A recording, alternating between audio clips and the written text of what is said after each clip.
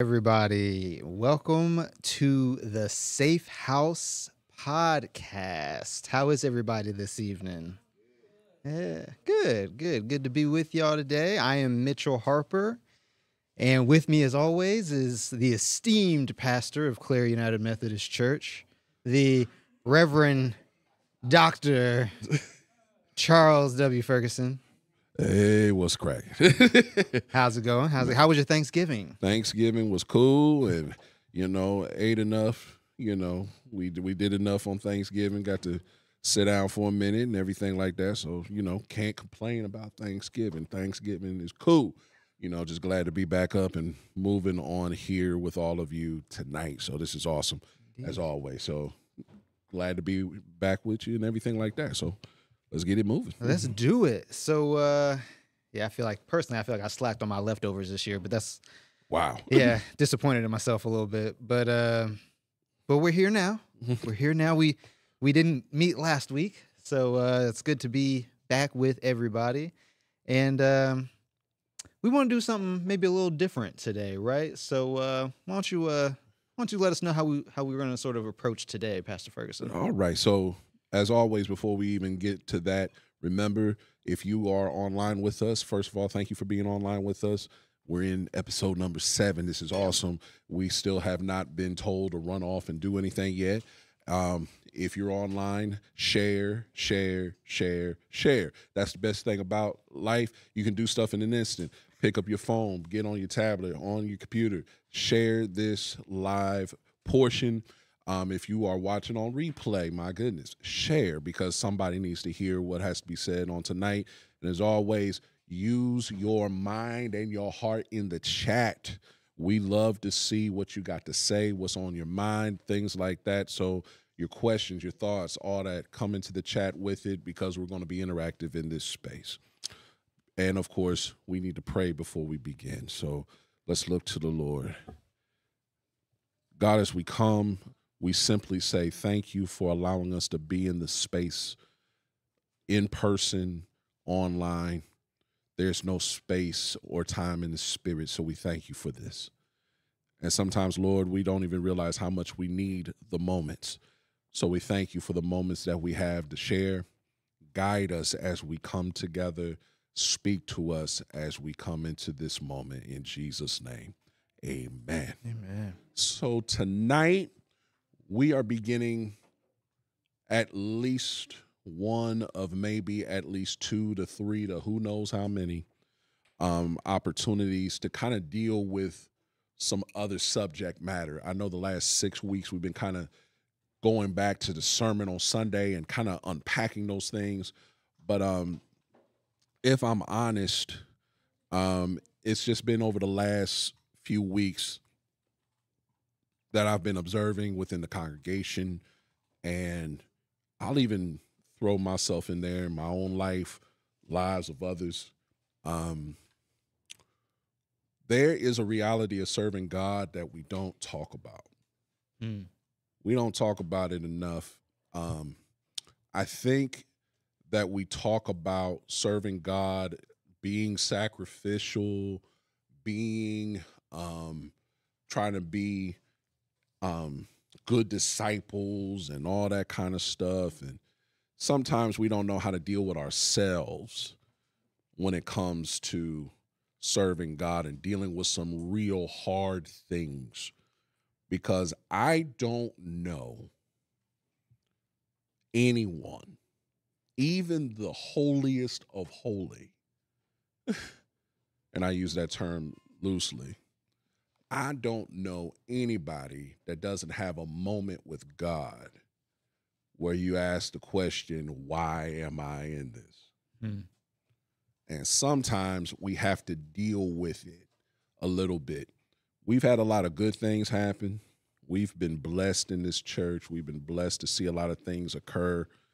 And sometimes we don't know how to deal with the highs and the lows.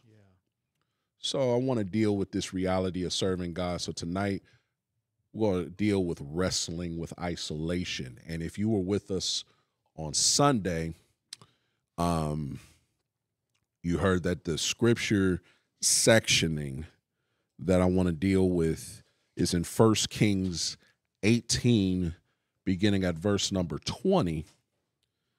And tonight we'll end up at chapter 19, verse 4. So let's try to set the table a little bit for this kind of section of scripture, because there's no way in the world I'm going to read about.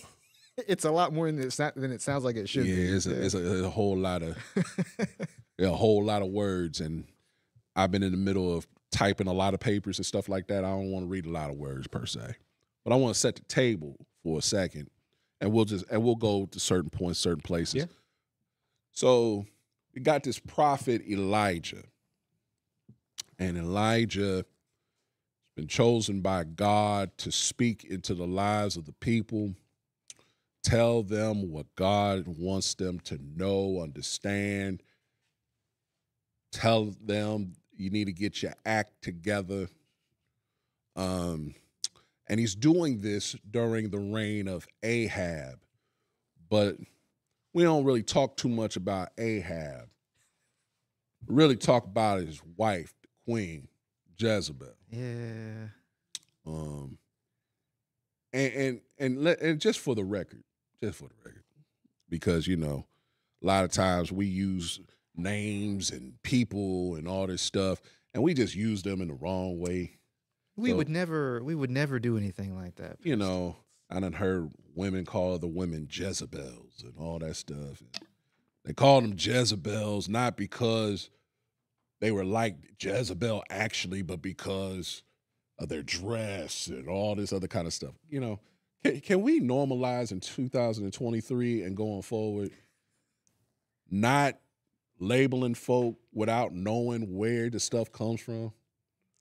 Can we normalize that? Ooh, you gonna destabilize an entire why not? Look, why not? Because I mean, look, can we normalize that for a second? Jezebel's issue was that she had a big mouth, and that she wasn't feisty. She was always ready to fight, take control of everything, all that kind of stuff. That's Jezebel. She had an issue, right? She had to have everything her way. That's Jezebel. So stop talking about how folk look. That ain't being a Jezebel. Okay? Read your Bible for real. That ain't there. Okay. A lot of people who don't think that they could be a Jezebel for one reason or another are the ones who are perpetuating a lot of that Jezebel-like behavior. Yeah, we know. And we know, and since we still here, we know a bunch of Jezebels that have been in the church all of our lives, and they actually looked extremely holy. They had a form of godliness, but denying the power thereof. But that's neither here or there. Let me stay on task. That's right. So, in the selected text, the issue is that you have Jezebel, Ahab, got all these different prophets of Baal. And in the nation, Baal is starting to get more pressed than God. Elijah says, well, I don't know why you keep on serving this false God, because there's only one true and living God. And so, you know, like anything else in the Bible, you always got to set up a challenge. Like, let's go outside and see whose God is real. Mm-hmm. So they go up 2 different places, 2 high places. 450 prophets of Baal go into one spot. Elijah says, hey, go ahead and call on your God. Let's see what happens. You know, let's see what happens, okay? We're going to place these sacrifices down. We're going to cut up the sacrifices, and then we're going to see who answers. Not just who answers, but who answers by fire. So they get their stuff set up. And you got those 450 prophets, they calling on Baal, they calling and calling and calling. It was looking like a Sunday morning in some churches. They were calling. They were calling on Baal. I mean, you know, they was calling. And Elijah's sitting there looking at them. mocking him a little bit. Just a little bit. Basically saying, I wonder if your boy's deaf. Come on, shout a little louder.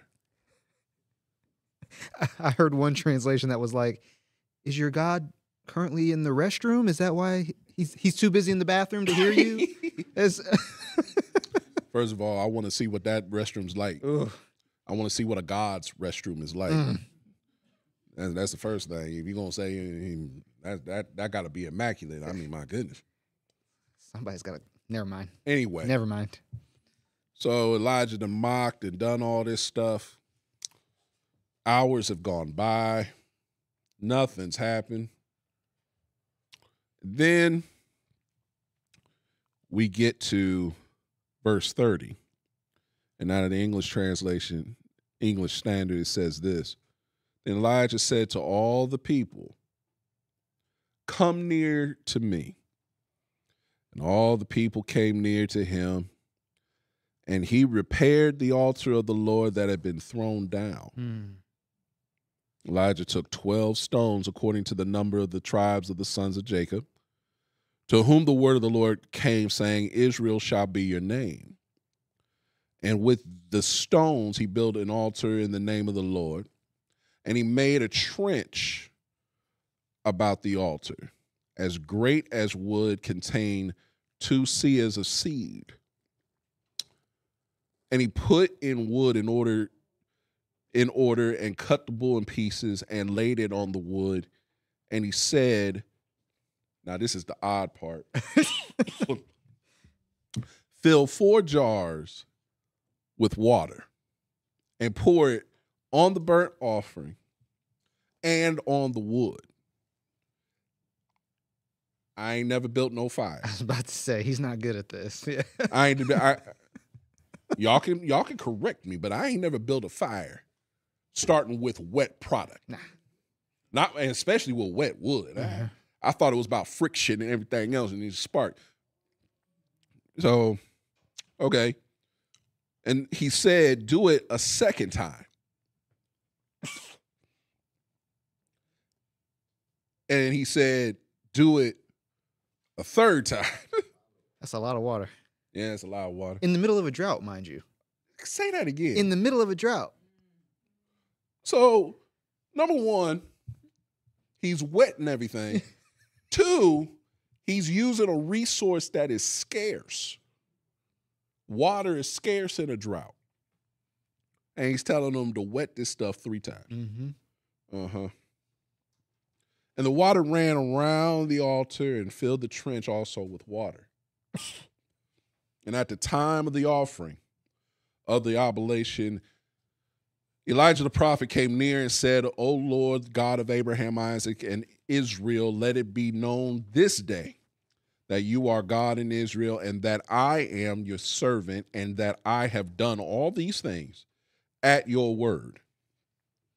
Answer me, O Lord, answer me, that this people may know that you, O Lord, are God, and that you have turned their hearts back. Then the fire of the Lord fell and consumed the burnt offering and the wood and the stones and the dust, and licked up the water that was in the trench. And when all the people saw it, they fell down on their faces and said, the Lord, he is God. The Lord, he is God. And Elijah said to them, seize the prophets of Baal, let not one of them escape. And they seized them, and Elijah brought them down to the brook Kishon and slaughtered them there. That's some bad business. But let's break this down. Let's do it. Elijah, as a prophet, had to give a word saying that the people needed to come back to God. That's the word that's out. But then he has to be in a position to demonstrate the power of God versus the alternative. Mm-hmm. Let's say it like that. He was positioned to be an instrument to demonstrate the power of God against the alternative. And once God showed up, he then was an instrument to demonstrate the weakness of the alternative. Now, we can talk about the fact that he told people to seize those 450 prophets and slaughter them, and that it is kind of problematic to have that in the space, because why you need to kill all 450 after God has already proven that he's God. Mm-hmm.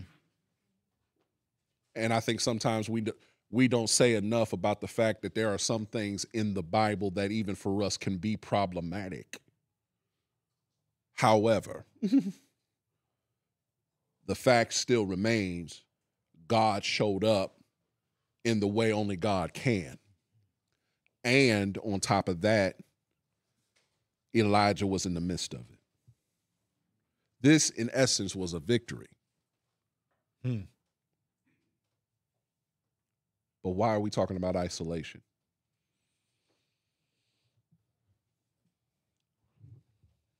We're talking about isolation because sometimes when you are serving God, no matter if you're in a group setting, if you're in a church setting, if you're in a life setting, there are moments when you feel by yourself.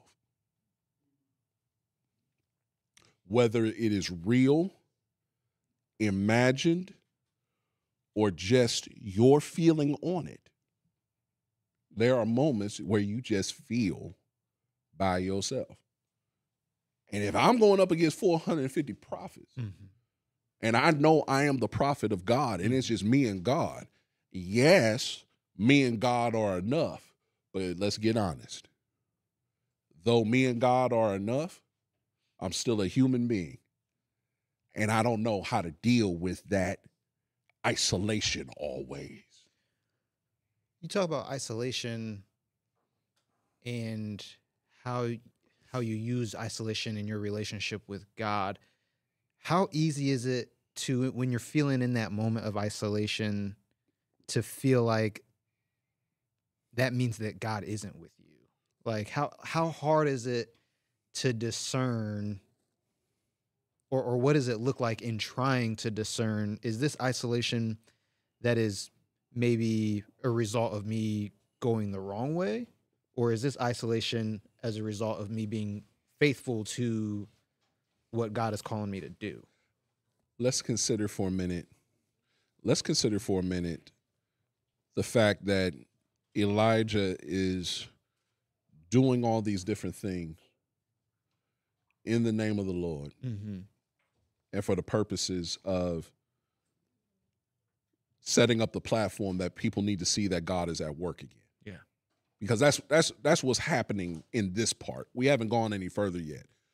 So even though there may have been others that could have gone with him, because you even studied this part, there were others that he had in mind to go with him, but they didn't want to go. For various reasons, they didn't want to go. Let me say it this way.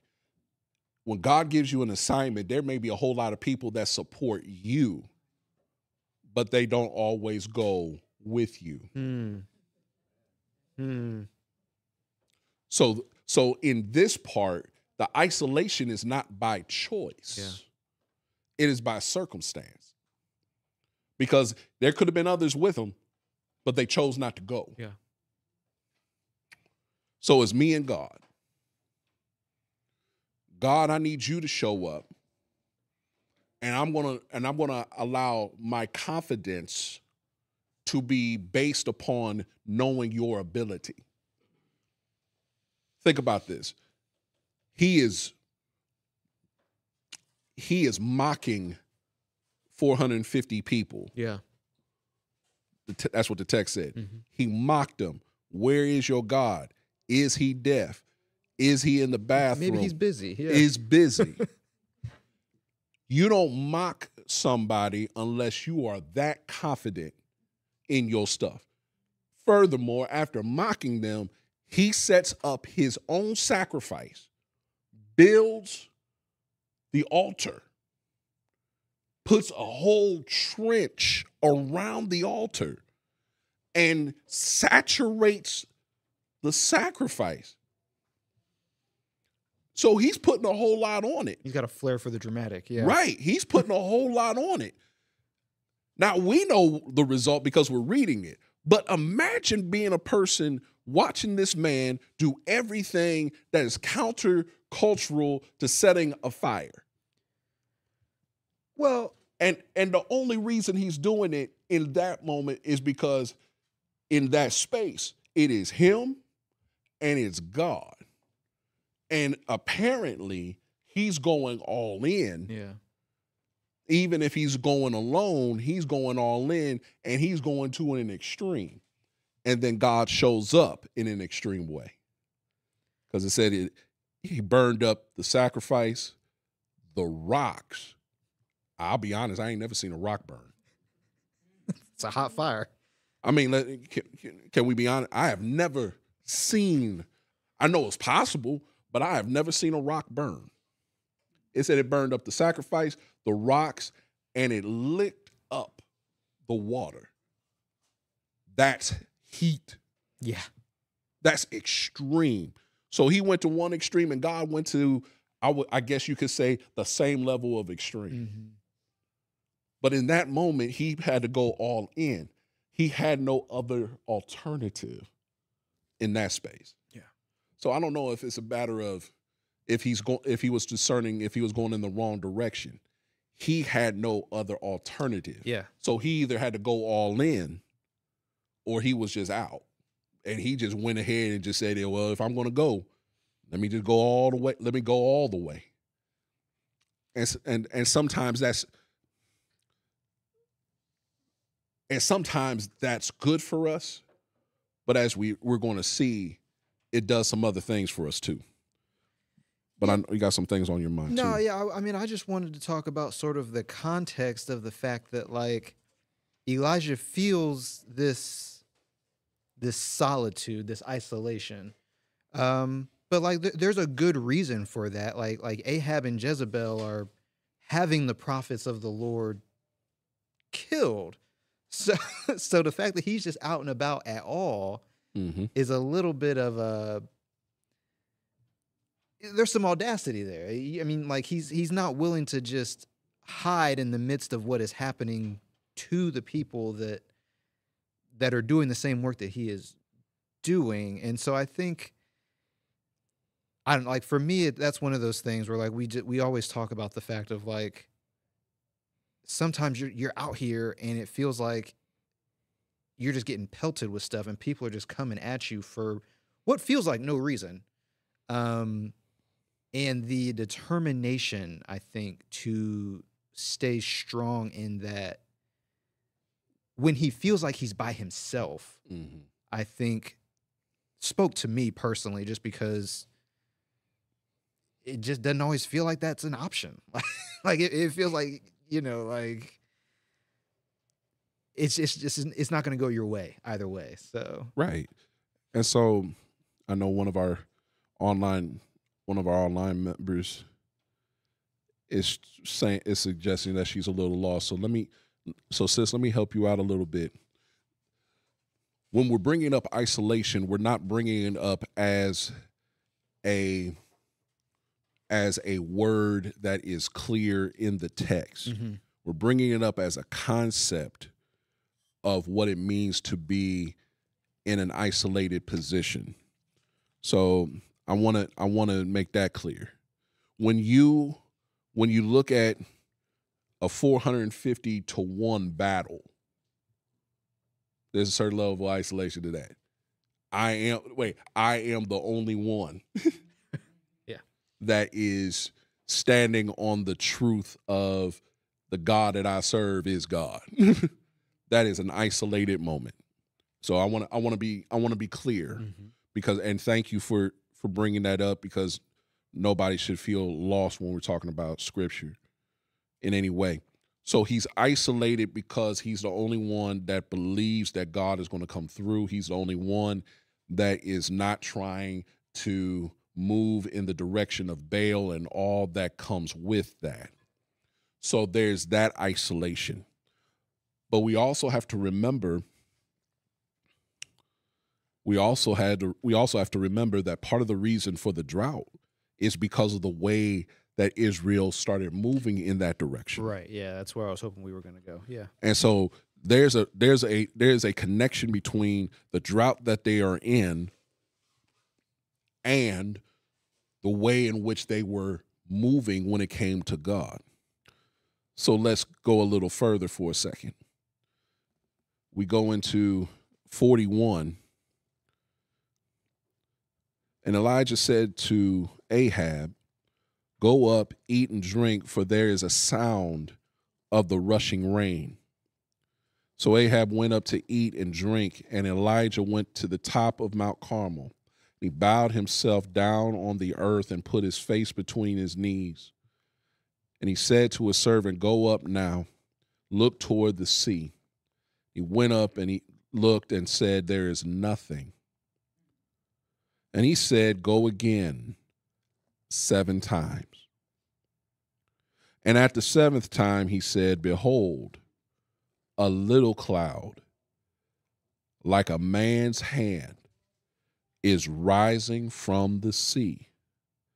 And he said, "Go up, say to Ahab, prepare your chariot and go down, lest the rain stop you." And in a little while the heavens grew black with clouds and wind, and there was a great rain. And Ahab went to Jezreel, and the hand of the Lord was on Elijah, and he gathered up his garment and ran before Ahab to the entrance of Jezreel. Imagine what happens when you turn yourself back to God. Mm. Yeah, because so Elijah's issue with the people was that they were claiming to be children of the Lord, but were worshiping Baal? Is that essentially how we got to this point? It would be. Okay. Because, it's that whole, and I think we talked about it beforehand, it's the whole Laodicea mentality in Revelation. Church of Laodicea, God said, "I wish you were hot or cold." I wish. Mm-hmm. I wish that you were hot or cold. But because you're lukewarm. Okay. Yeah. Yeah. Okay. So he's saying, you can serve Baal, but either do that and don't claim God, Mm-hmm. or serve God and don't be out here farting around with Baal. And let's be real. We have those moments because we'll say we love the Lord and all that comes with the Lord, but don't take this from me, that from me. Don't make me choose the Lord over X, Y, and Z. Don't make me do that. And the funny part is, I'm in the middle of a drought, and the only one that can bring me out of the drought is the one that created everything. But I still want to hold on to the one that I probably fabricated in my own mind. What kind of sense does that make? Yeah. But that's what people do. They will put all their effort into something that they've created over the one that created everything. And you can look around and it's like, okay, I've done everything that I could possibly do to change this condition, and it ain't changed. So, and maybe this is a bit off topic, but hear me out. Of course, I'm gonna hear you out, man. What does it look like taking a step from being those people of Israel who are being very wishy-washy to moving toward being more like an Elijah who is confident in his ability to call on the Lord and have the Lord do what needs to be done? Because a lot of times it does feel like I know that I serve the Lord, I know that I love the Lord, but I know that I got little Baals in my life that are keeping me sometimes from being as all in as I should be. Mm-hmm. So what does that, how do you intentionally make those moves when you know that you're not doing what you're supposed to do? It's a decision to have relationship. Hmm.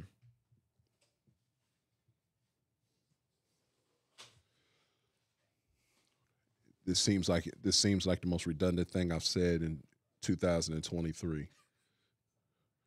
3 elements to church: church culture, the organization of the church, the organism, the church.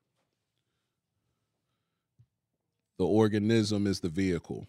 The organization is the vehicle. But what drives that vehicle is either church culture or the organism being the church. Either the living thing or the created thing. Okay. The created thing can be considered to be religious activity. But the living thing is how God works within us in relationship. Relationships are real. Practices can just be standard things that you do out of routine. Coming to the church house on Sunday is a routine. But worshiping God in the space is a relational act. That was a bar. Yeah. And I'm like half asleep. That was a bar. That's when the best ones come out. Yeah, man. Coming to the church house is an activity that you do regularly, but worshiping in the church house is an act of relationship.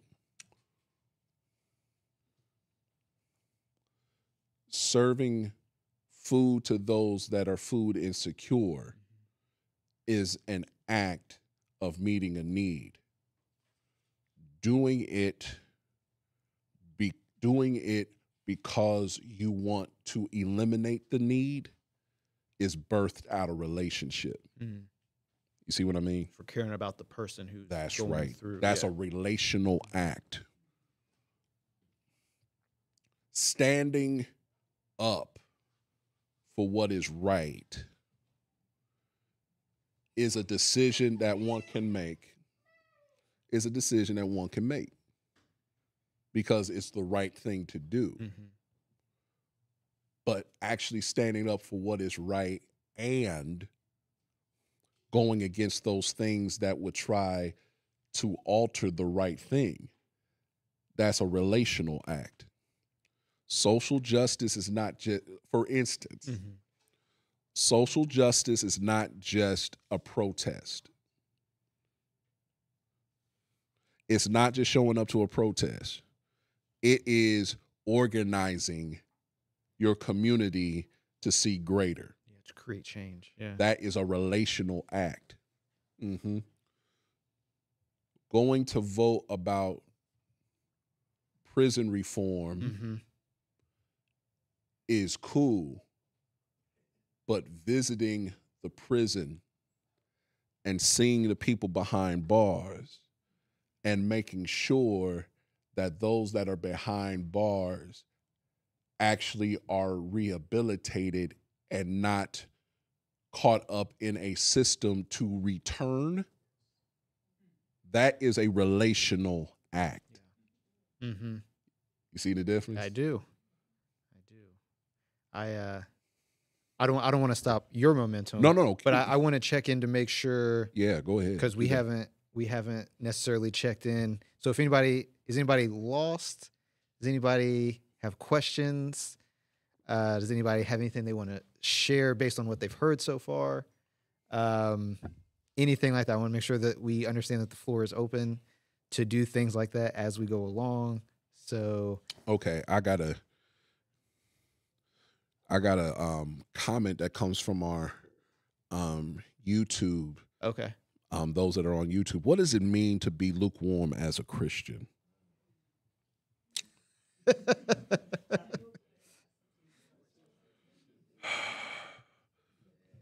And if I expose who just asked the question, I'm looking at the you know who asked the question, don't you?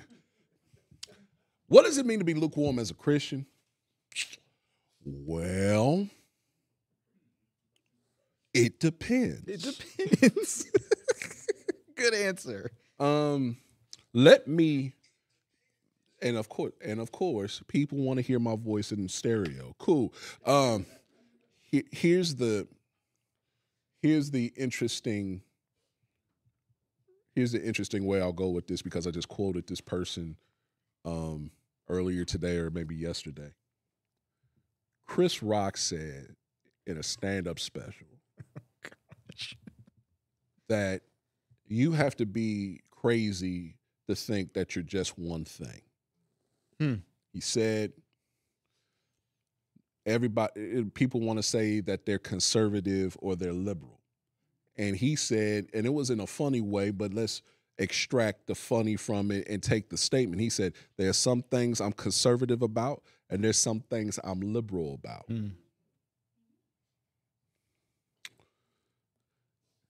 In essence, that could be considered a lukewarm position. Sure. I don't want to touch and just come all the way out on a thing.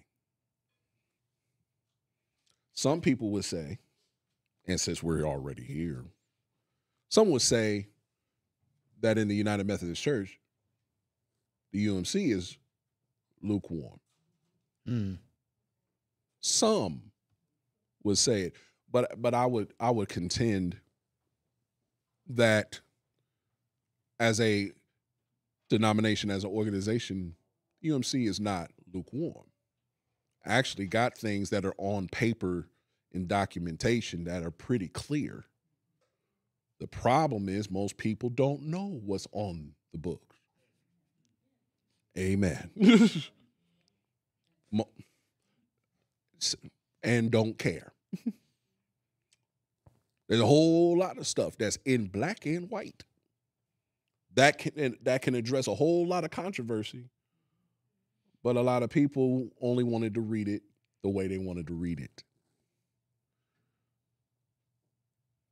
Being lukewarm is knowing good and well that somebody is hungry and speaking to the fact that hunger is bad.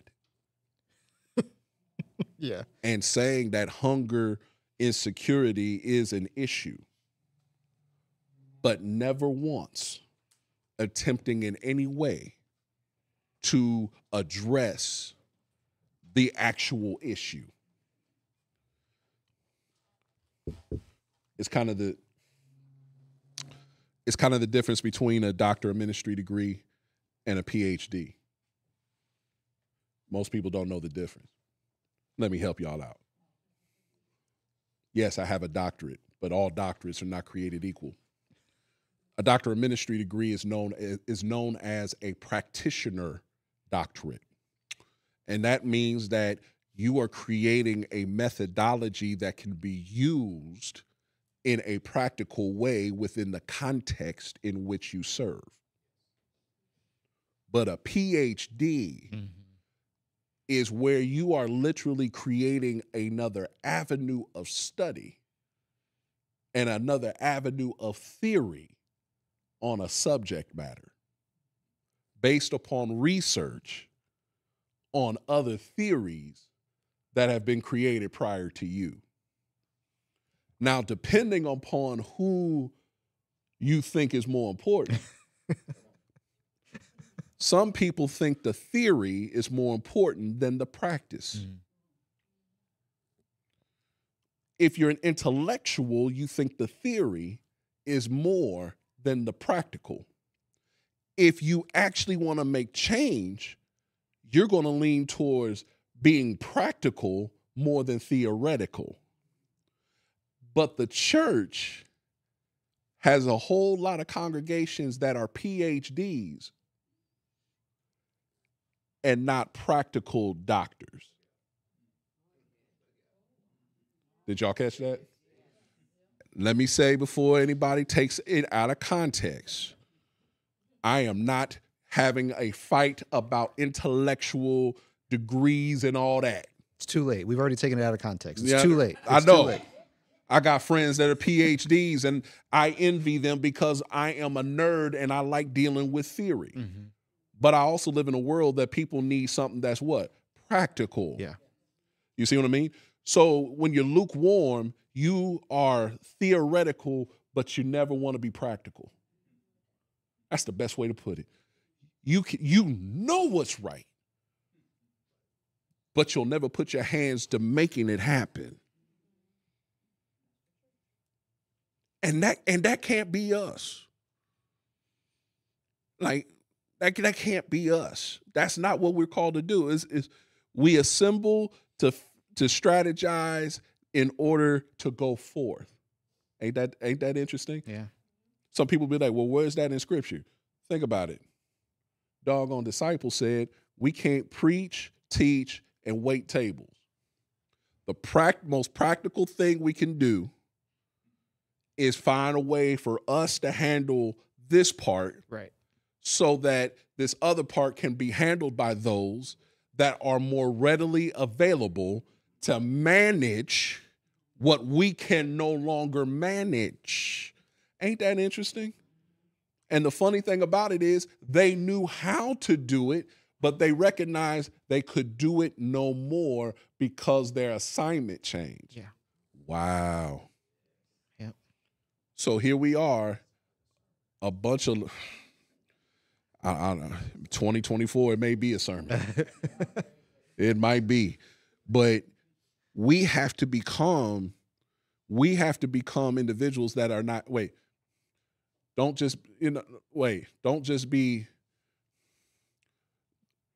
it's like, don't just be believers in the word or doers, or just don't be doers only. You got to do it all. It's got to be a whole thing. You can't just do and then it not apply, and you can't just think it and not do it. You got to put it together. Mm-hmm.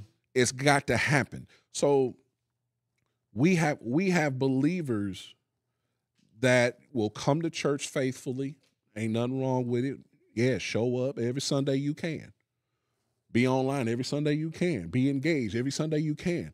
But the issue is, what do you do with this after you go?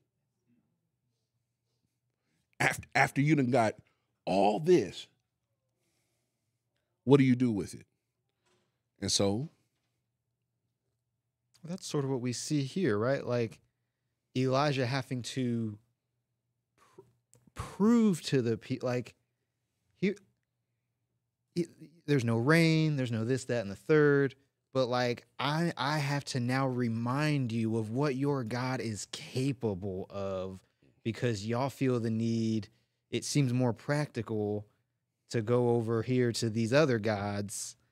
And so now he's fighting against not just the fact that the king is trying to kill the other prophets, but the people themselves are not willing to live into this promise other than by seeing things like this, things where things are catching on fire, you know, all of these dramatic ways when like you said, we're just trying to be in relationship. But as soon as it gets boring, y'all decide y'all want to be looking over here because God's not maybe, you know, exciting you the way that he was exciting you before. He's not doing what you think he should be doing and all these things. So Elijah's almost having to fight against both of these things, where it's the powerful and the proletariat almost just coming against him. So I'm sure that does feel very isolating. That feels like I'm just trying to do what I know I'm supposed to do. Right. And now I'm about to tie 2-3 things in at the same time. Watch this. So, Sister Robin, I see your question, and I'm going to tie your question with the latter part of the scripture that we haven't reached yet, and some of what we've touched. The question she has is, how do you know when you have a good relationship with God? Now, let's tie this up. Yeah. Let's start tying this together. Elijah has functioned under the auspices of the power of God, standing on This is who God is, ... Go out, look out to the sea. What do you see? I see nothing. Go out 7 times until you see something. I see a cloud the size of a man's fist. Well, then tell the king, get down from where he is and get to the city. It's about to come down. Then floodgates about to open. Everything about to open up, right? Elijah is doing everything God has said. Elijah has been under the pressure of prophets being killed, been under the pressure of people not going with him, been under the pressure of waiting on God to show up every time. And whether people want to admit it or not, waiting on God when you know God can is a pressure-filled moment. Yeah. God, I know you can, and I'm trusting, but I'm still here waiting. That ain't easy. Mm-hmm. And I'm sick and tired of being around all these so-called saints that say it is. No, it isn't. Man, and it's coming down to the wire. When you coming through? I know that you are, but when? Because it's getting late. I trust you, but everybody else is getting a little antsy. Right. Now that you have dealt with all of this,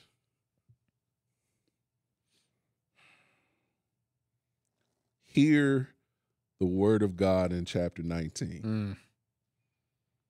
And the answer to your question, Sister Robin, is going to sound a little odd initially, but that's why we have a few more weeks to deal with this. You want me to read the first 4 verses? Go ahead and read them, because people are not going to believe what I'm going to say after you read them. This is chapter 19.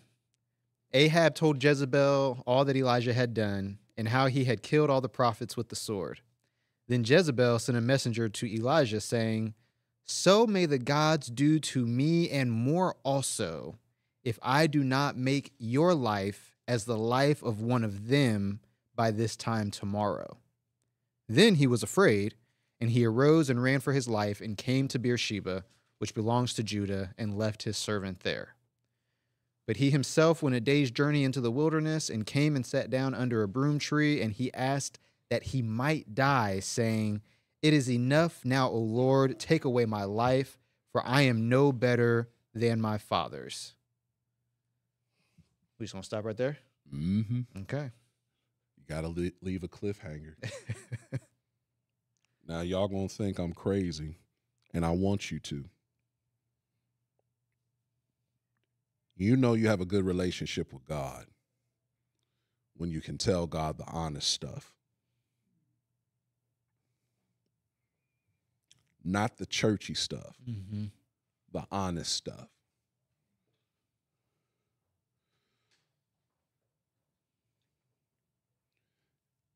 God, I've had enough.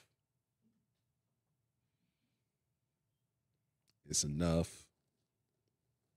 Can't take it no more. I'm no better than my fathers. I'm no better than my ancestors. Take my life. Now, people would say, and I've heard it said this way, that the only person that could threaten Elijah was Jezebel. And it was Jezebel who Elijah feared the most. But I've read this text a few more times now. I don't believe he was afraid of Jezebel. I'm changing my position. I used to think that like a lot of people. I'm going to change my position live and in living color. You're not allowed to do that. Yes, I am. Oh, okay. All right. Because we grow in grace. And if you don't grow, you don't realize that sometimes when you get a different revelation, you can change your mind. Elijah, I don't take Elijah as being afraid of Jezebel. I believe now that the threat lobbied by Jezebel was the last straw when it came to his emotions, his mental state, and serving God in that pressure moment. And I think this is where we as the church have to get real honest. Some things have nothing to do with where the message comes from. There are just some things that hit you at a certain time that's just a step too far. Yeah. And you find yourself under a broom tree. And you just wore out. Ready to quit. And this is why I need not just those that are in the space, those that are online. And I pray that if you're connected to this in any way, that you begin to let this be a message that bleeds through the church in its own way. I'll speak specifically to Claire. We have had victory after victory after victory after victory after victory in this church. Mm. And I can tell it all, okay? I can tell it all. If I wanted to be like some of these preachers that I know, I would have been bragging about it all year long. We done had more victories than defeats up in this mug. Actually, as a matter of fact, I don't even think that we have taken, as we would call it, a significant L in this church all year. There have been no significant setbacks that have happened in this church in 12 months. There are things that happen, but I'm talking about like stuff that's just stopped us from doing what we've been purposed to do. There has been nothing in this year that has stopped us from fulfilling our purpose and task as the church this year. And I'm grateful to God for that. Yeah, amen. Yeah. I'm telling you, I every pastor can't say that. Every church can't say that. But there's another side to it that I think is part of the reason why this study and this subject matter comes. Mm-hmm. You can have 1 million victories and still feel defeated sometimes. And people be like, well, how's that possible? We got the blueprint. Sometimes there's one thing that can happen after all the victory, after all the energy put out, after all the stuff that you have had to give out to show the world where you stand with God, that all it takes is one more. And this is why I want believers to start telling the truth. I want believers to start telling the truth. Sometimes there's just that one thing, and it's not because you can't deal with it. You're just tired of dealing with it altogether. Yeah. Well, that's why that question, how do you know you have a good relationship with? That's why it's so hard to answer, right? Because you can have this moment, and then next thing you know, somebody's trying to kill you when you think you just minding your own business. Like, how do I? What else? How else am I supposed to interpret that other than I done something wrong? Yeah, I mean, and this is why it is so important for us to make sure that we are constantly being honest about our journey. Yeah. Yeah. Isolation is hard. Mm-hmm. It is difficult. It is challenging. It will push you. It will cause you to consider things that you never thought you would ever have to consider. And then on top of that, God, where are you? But Elijah didn't say, God, where are you? He knew where God was. Literally saying, God, just take me now. Come get me. Yeah. Because what else? Like, what else? And church, as a pastor and as a child of God, I am trying my best for the rest of my life to normalize these moments when you can just say, okay, I've been pushed to the broom tree. Yeah. So in these few moments, I want to give us some handles because we're going to be traveling through this. So Here's where we've been. We've been to, I'm about to sound like Dr. King. We've been to the mountaintop. I was about to say, you said it like it's a bad thing. It's not, it depends on the context, but we've been to the mountaintop. We've seen victory, but now we have to deal with ourselves. And why do I feel defeat? Simply because I don't get to stay up there. Right. Yeah. And if you get my book, Led to the Stream, Refreshing in Life's Valley, you'll learn that the valley is a good thing for you, because there's no way you can live on a mountain forever. If you live up there all the time, the air is thin, and it takes too much for you to adjust your whole self to stay up there. And you got to do too much to stay up there. So the valley is important and is good. But when you throw isolation into it, you have to know how you begin to deal with this better. So here's just some things I want to share to help us deal with it better.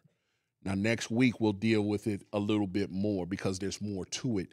But how do we face isolation after completing a mission or an assignment from God? Here's the first thing. We got to acknowledge the attributes of our assignment.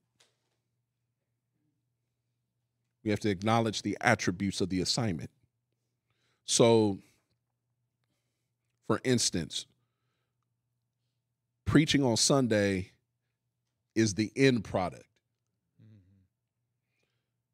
Before I get up on Sunday, I got to study. I got to read.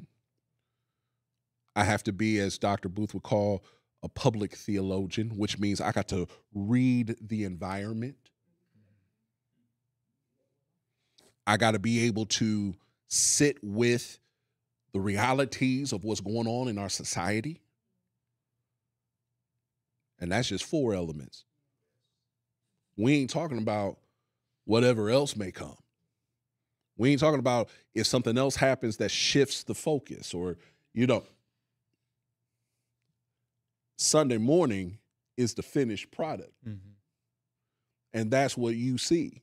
That's why when people ask me on Sunday, are you ready to preach? They get my standard answer, no. That is my standard answer. And if I'm feeling good, I may say this, I feel like preaching, but it doesn't mean that I am ready. I am never, ever ready because I don't know what the end product is going to be. Yeah.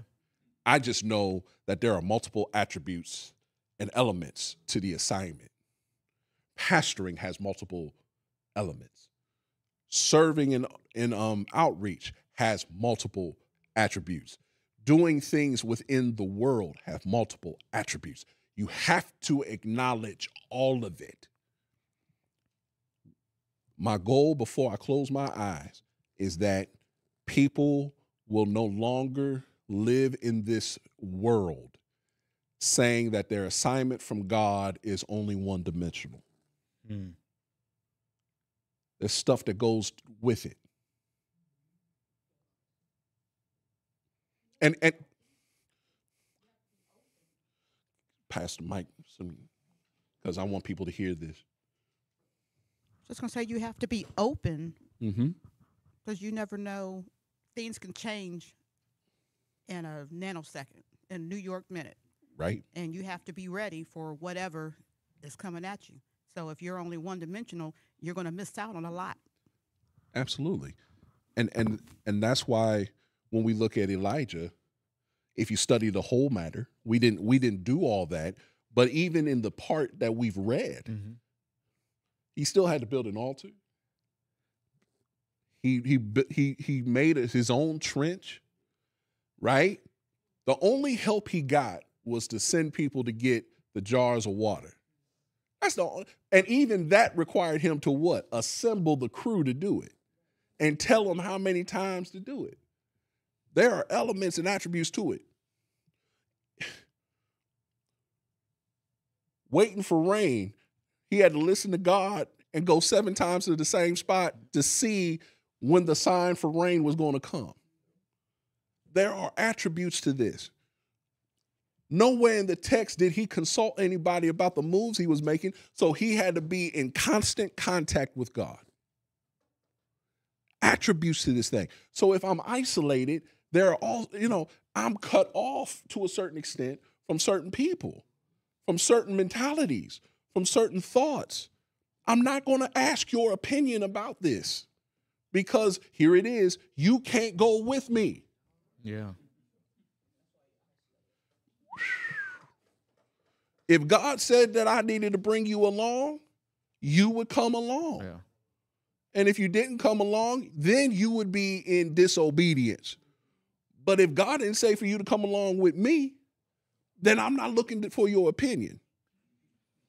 And I'm not asking for it. And I ain't going to take it either. That's a part of it. Isolation is good in some ways and very difficult in others. Because when you come out, you still got to stand on what you believe God is saying. And how hard is that to stand out on what God is saying and everybody's looking at you thinking you're crazy for doing it the way you're doing it? So say more about that vulnerability. Say what is that? Because you're right. If you know that you're right, Mm-hmm. yeah, you don't need anybody else necessarily to tell you that, but it can feel lonely just sitting out there all by your onesie. Yes, So sir. what is it? How do we allow ourselves to be that vulnerable?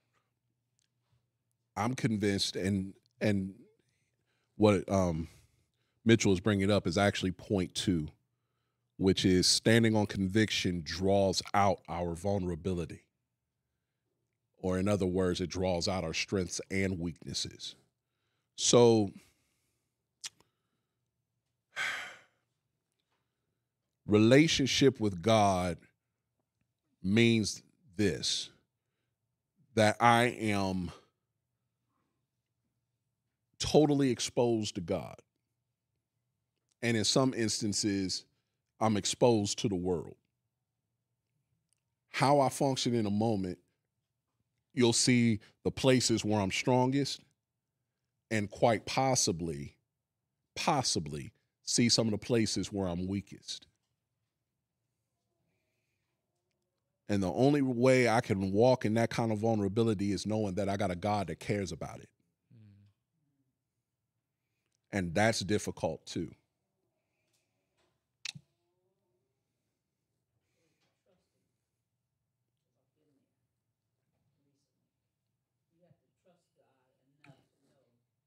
That, my situation, I was doing something that wasn't medically right by the standards of the people, but it was medically right for me because I had asked God about it, and he said, you got to do this for your safety.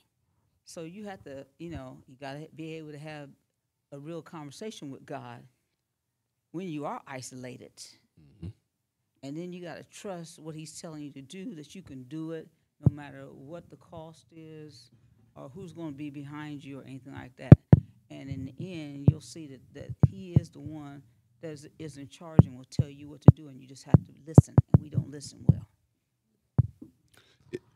Go ahead. No, go ahead. Go ahead. Okay. So, I mean, and here's another thing about vulnerability. Human beings don't like being vulnerable Mm-hmm. by nature. And you know what makes it worse? Too many places in Scripture talk about us being vulnerable with one another. Mm. For instance, somewhere in the Scripture, it talks about confessing your faults one to another. Nah, I'm not gonna do that. Wait. But wait. Don't But put wait. me in for that. I don't. No. I don't. No. Y'all don't need to know my business but, like but, that. But watch this. But watch this. Here it goes. This is the part that they don't quote after that. Mm. And pray. if I tell you here's a $2 word that a lot of older preachers like using in order to sound like they're highly intelligent. If I tell you about my proclivities, look, my family laughing because they'd have heard it a million times. If I come to you and tell you about my proclivities, my hope would be that you would pray not on me because now you know my proclivities and you want to use them against me,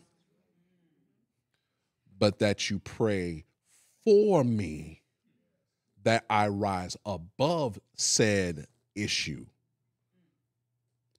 Now, what does that look like in the life of the church if we, and I preached on this during the summer, what does it look like if we actually did that, believing that God can release that person from that stronghold? If we could be honest in those spaces and watch God work in those spaces, here it is, through one another. Right. Through the community that we fostered. My goodness. Yeah. Community. What a concept. But if I'm isolated, it's only me and God. And sometimes I got to look at myself all by myself. And I got to be able to say, you know what? God, you're going to help me with this.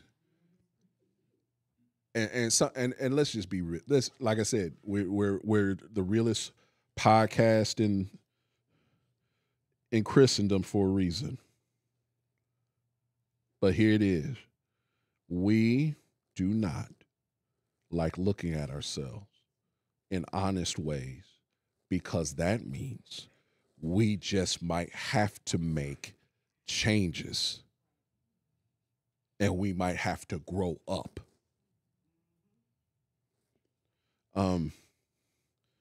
Here's a question that just came through. I'm going to read the whole statement. It says, okay, this might not sound right, but this is my question. You say I have to expose myself to God, but with God being my maker, doesn't he know my heart? Yeah, God does. The exposure ain't for God, it's for you.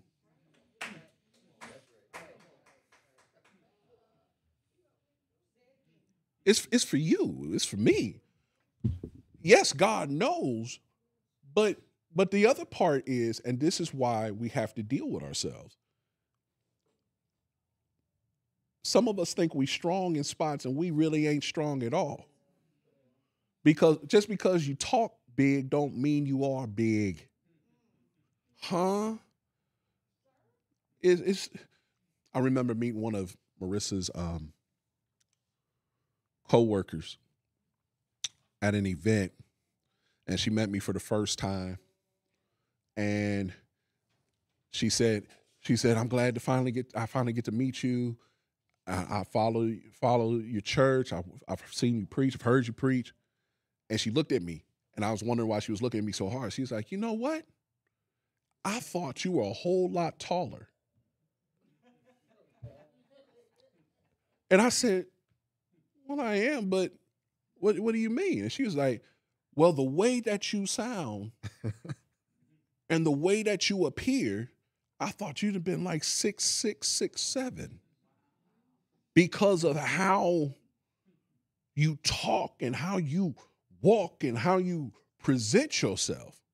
And I was like, well, first of all, thank you. Because that's something I've never, now mind you, I'm a tall man, I'm a big man, but I've never heard anybody tell me I perceived you to be even bigger because of what was coming out. When I look at myself, I don't see myself as a giant. I'm bringing it in. When it's me and God, I look at myself as being so small. But it's a process to get to that point, right? And so, but here's the other piece. So if my vulnerability says, when I look at myself, I don't see myself like other people see me. And I say, God, you got to do for me what I can't. If that person saw me as a 6'7", 6'8" man, by the way that I preach and I teach and I do this and I do that, then that's indication that God met me at a point of need to show not me, but to show how big God is. You see what I mean? Yeah. But I have to be able, in my own self, right, to be able to look at myself and be honest with myself. I don't feel like, CJ may call me Superman. I've said it before. I say it again. No, I'm Clark Kent. But CJ thinks I'm Superman. He sees Superman. I see Clark Kent. But what does God do in order for CJ to see Superman when his daddy's actually Clark Kent? That means I've been talking to God about me too, so that I don't go out here in the world and try to live up to something that I'm not trying to project, because I can't live up to this. So it's like, God, I know where I am, but I need you to help me, because this is you. This ain't about me. So that's why when we're standing on who God is, that vulnerability gets drawn out. But here's two more things, and we're gone.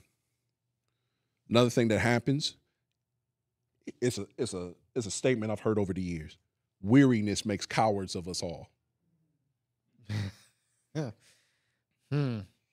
Weariness makes cowards of us all. It comes from a concept from being coached in sports. You only lose. You lose when you get tired. If you don't conserve your energy, if you don't deal with your energy, if you don't deal with those things in a proper way, you eventually what? Cower out. You give up easy. You give up quick. You give up after you've given everything that you can. And ladies and gentlemen, when you get tired, I don't care how you think you are, everybody becomes a coward. Not in a negative way, but guess what? Everybody get tired. Everybody get worn out. Everybody has a bad day. It's going to happen.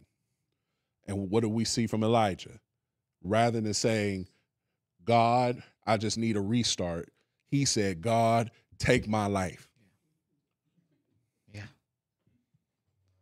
I think about the inverse of that. I think about the flip side where Jesus is in the desert and Satan comes to him when he's tired, because he expects that this is the moment when I can do whatever it is I need to do, because he's not going to be worth a penny at this point. Right. And it's nice to have that example as the antithesis of what we so often see when we don't know our limits, when we don't know how to allow ourselves to rest, when we don't know how to check back in to our source and refuel from that, rather than just saying, well, I got to go do this, so let me just pull myself up by my bootstraps and who cares? And I think that, and this is Elijah we're talking about. Like, this ain't just some dude. Like it's Elijah. And for that's hopeful for me to know that, like, it's not abnormal to feel completely overwhelmed in certain situations. Because I think it's easy to just tell yourself, well, I got God, which is true. But like I think you said it earlier, it doesn't always feel that way. Right. And like, if you're just expecting that, like, it's just always going to be fine and always going to feel fine, that feels like you're putting a lot on something that's not actually said. That's right. But I think for Elijah, I just saw it. Like, what else am I supposed to think? You know, like this grand, you know, I was at 450 to 1 odds. All of a sudden, those odds became 1-0 in my favor. And so, like, if it's not that all the time, I may not know how to exist when the tiredness comes, when the disappointments come, when the no's come, when the mistakes come. And that personally, that's hard for me because I think like you're always supposed to be up, and I don't, that weariness is something that you never take account for because it always pops up when you're not ready for it too. And then it leads to this, because sometimes weariness may make cowards of us all, but part of that comes from another symptom, which is the last thing that we'll touch and cut it off for tonight. Loneliness can make us runaways. Loneliness can make us runaways. Because look at what happened. He gets a message from Jezebel.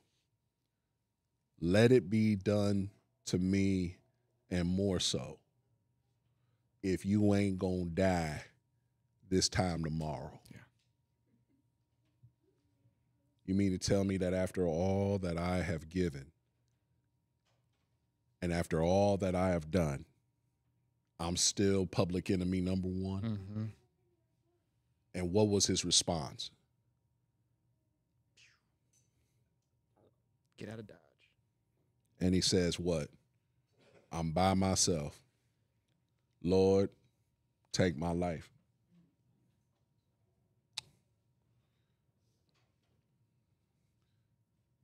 He ran away from his greatest victory to retreat to a tree in the middle of the wilderness, hoping that God would end it for him.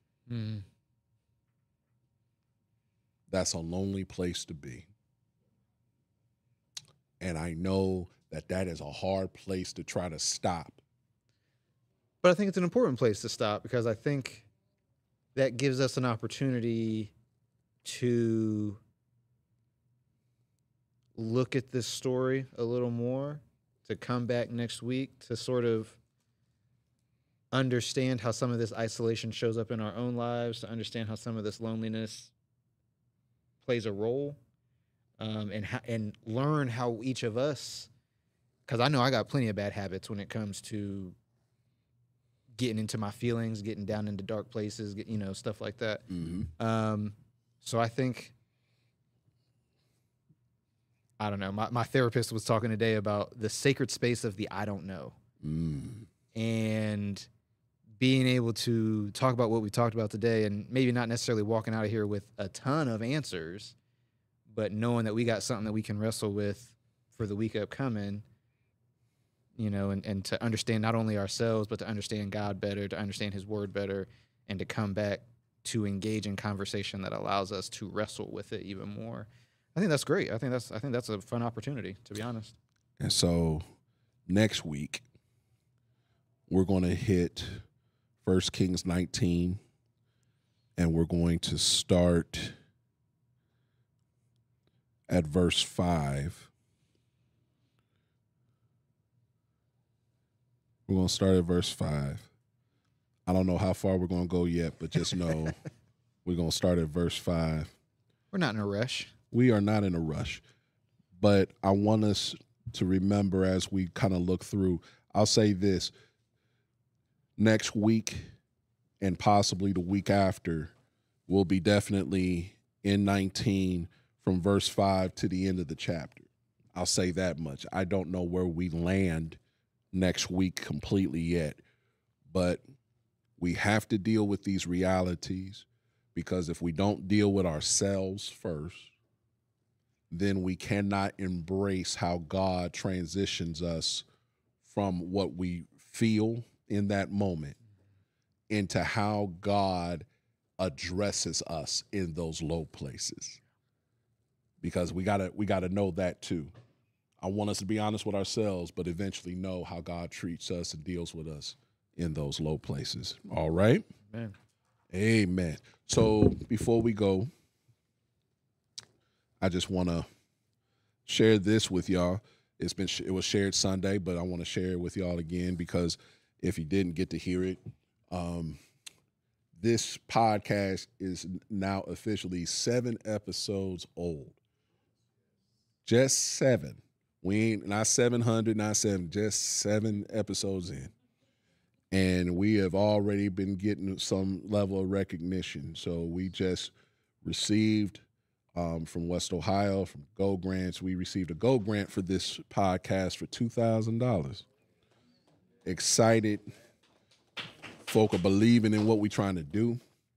That's allowing us, because we were awarded this Go Grant, we will be attending in February on the Bishop's Go Awards, which means that we get to dress up and look like somebody among a bunch of people. Just think of the Emmys, but on a religious level. Hallelujah to the Lamb, I guess.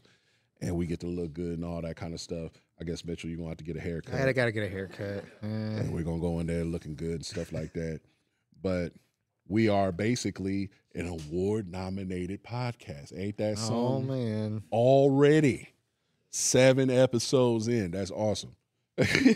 So thank you for supporting us so far, and thank you for supporting what this Thank you for making this unique. Yes. Thank you for making this different than a lot of times how we get to engage with Scripture. So, like, keep coming with stuff. Keep coming with questions.